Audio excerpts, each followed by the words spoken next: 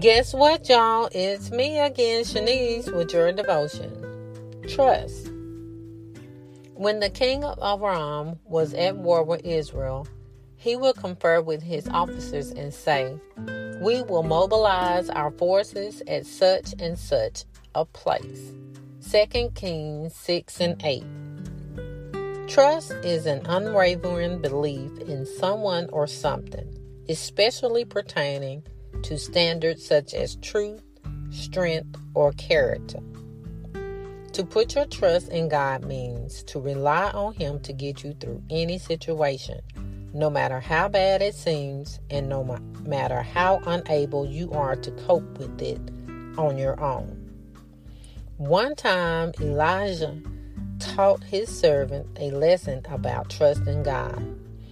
The two of them were surrounded by a special squad of men with horses and chariots whose orders were to capture the prophet. The servant was filled with fear, but Elijah had trust in God.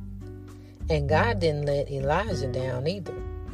The prophet prayed, and his servant was able to see that God was protecting the two of them with horses and chariots from his army.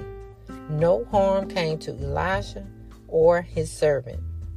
As you read through this exciting story, think about your own willingness or reluctance to trust God in tight spots.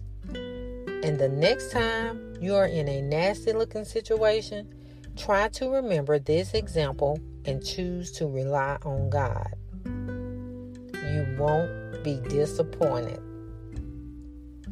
Have a great day.